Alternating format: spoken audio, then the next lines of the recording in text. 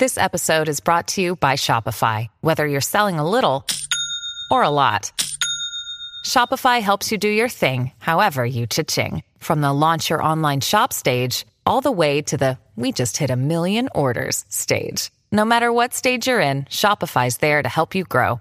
Sign up for a $1 per month trial period at shopify.com/special offer, all lowercase. That's shopify.com/special offer.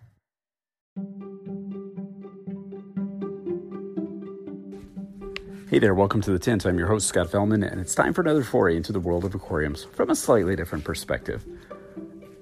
If you're like, 80% of the hobbyists out there, you tend to work pretty damn hard to make sure that you're doing all that you can for your fishes to keep them healthy and their environment stable. Of course, on occasion, life gets busy, and you might have stretches of time where you're simply not able to take care of your aquariums as perfectly as you'd like to. Shit happens. Life happens. With our botanical-focused natural aquariums, what happens when, say, we skip a water exchange or two, or a filter media replacement, or what if we can't feed our fishes as often as we used to, or whatever? Is it a big problem? I mean, look, you have a tank filled with a significant amount of slowly decomposing leaves, botanical, components, etc., which contribute to the bioload of the aquarium. That amount of material has to have some impact on water quality, right? Well, it does, but not always in the way you might think. It's hardly scientific, it's more like a common sense thing. But if you're careful about how much botanical material you add in the first place and how quickly you add it, the impact of all this material is more of a positive, in my opinion. All additions of botanicals to an existing aquarium need to be measured, deliberate, slow, and considerate. You need to observe your fish's reactions, monitor water chemistry, and stay alert to the changes and demands that the botanicals will place on your aquarium. And they will. There's no mystery here. Adding a ton of stuff to an established aquarium creates environmental changes and impacts that can't be ignored. Now again, are all these impacts necessarily bad? No, I don't think so.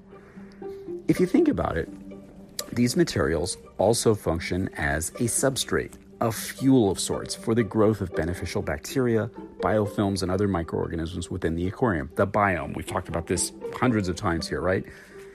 In my opinion and experience, when added gradually and methodically, you can look at all this stuff as the biological operating system of your tank. Again, something we've talked about millions of times before, but it supports a population of organisms which serve to break down more toxic compounds and substances via the nitrogen cycle. I think it's sort of analogous to the use of live rock or live sand in a reef aquarium. Live rock is considered an essential component of many reef aquariums because it serves the aforementioned biological filtration substrate for the colonization of billions of nitrifying bacteria. Now, this is something I'd like to see some more serious research on in the freshwater hobby because I think there's something there. Twigs, leaves, we're using different material than they are in the reef world, but they accomplish much of the same thing, I think.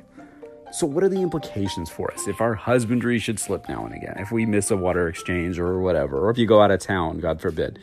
Will all the botanical material continue to break down, keeping the water, visually tinted? Will biofilms keep colonizing on open surfaces? Will the water chemistry swing wildly? Will phosphate and nitrogen accumulate rapidly? Will the aquarium descend into chaos? Or will it simply continue to function as usual? It's my belief that it will. I mean, when you think about it, the natural botanical style aquarium is sort of set up to replicate a habitat where all this stuff is taking place already. Leaves, seed pods, etc. are more or less ephemeral in nature and are constantly breaking down in these environments. Decomposition, accumulation of epiphytic growth, and colonization of various life forms is continuous. Now, I realize that an aquarium is not an open system and it doesn't necessarily operate like one, but for the sake of this little section of the habitat, the substrate, there are many functional analogies if you study it carefully. How many more things will change by simply delaying water exchanges for several weeks? By not siphoning out any detritus, which we've talked about before. I'm kind of skeptical about that anyway. Will this really become sort of problem? Or will the bacteria, the fungal growths, and the other microorganisms and crustaceans that are living in our botanical substrates continue to do what they do? Break down organic waste and reproduce? I think they will. So if you're one of those people that's in one of those benign neglect phases in the operational cycle of your aquarium, for whatever reason, it's entirely possible that an established microfauna population, supported by extensive use of botanical materials, can act as a sort of biological failsafe for your tank. Sure, botanical-style natural aquariums are easy to maintain if you set them up and manage them correctly from the start. Not getting too aggressive with maintenance, not taking out all the siphoning out all the detritus, which is a primary food source for many of the organisms that we're trying to foster. Stuff like that. Obviously, along the way, leaves and other botanical materials will impart chemical compounds, including lignins, sugars, carbohydrates, cellulose, and of course, the coveted humic substances and tint-producing tannins during their submerged existence. The important thing to ponder when using leaves and botanicals is that you're likely to see an initial burst of the desired and less desired compounds shortly after they're submerged in the aquarium, and maybe the stuff, as the leaves break down, the release of the stuff goes more slowly. The extent and degree to which these compounds are imparted in the aquarium depends on numerous factors, and many of them are just speculative, but numerous factors meaning things like environmental conditions, the age and condition of the leaves and the botanicals, the presence of shredders and grazers in your tank, etc., etc., etc., and the extent of your preparation process. Of course, your microfauna population will adjust and grow according to the available food sources.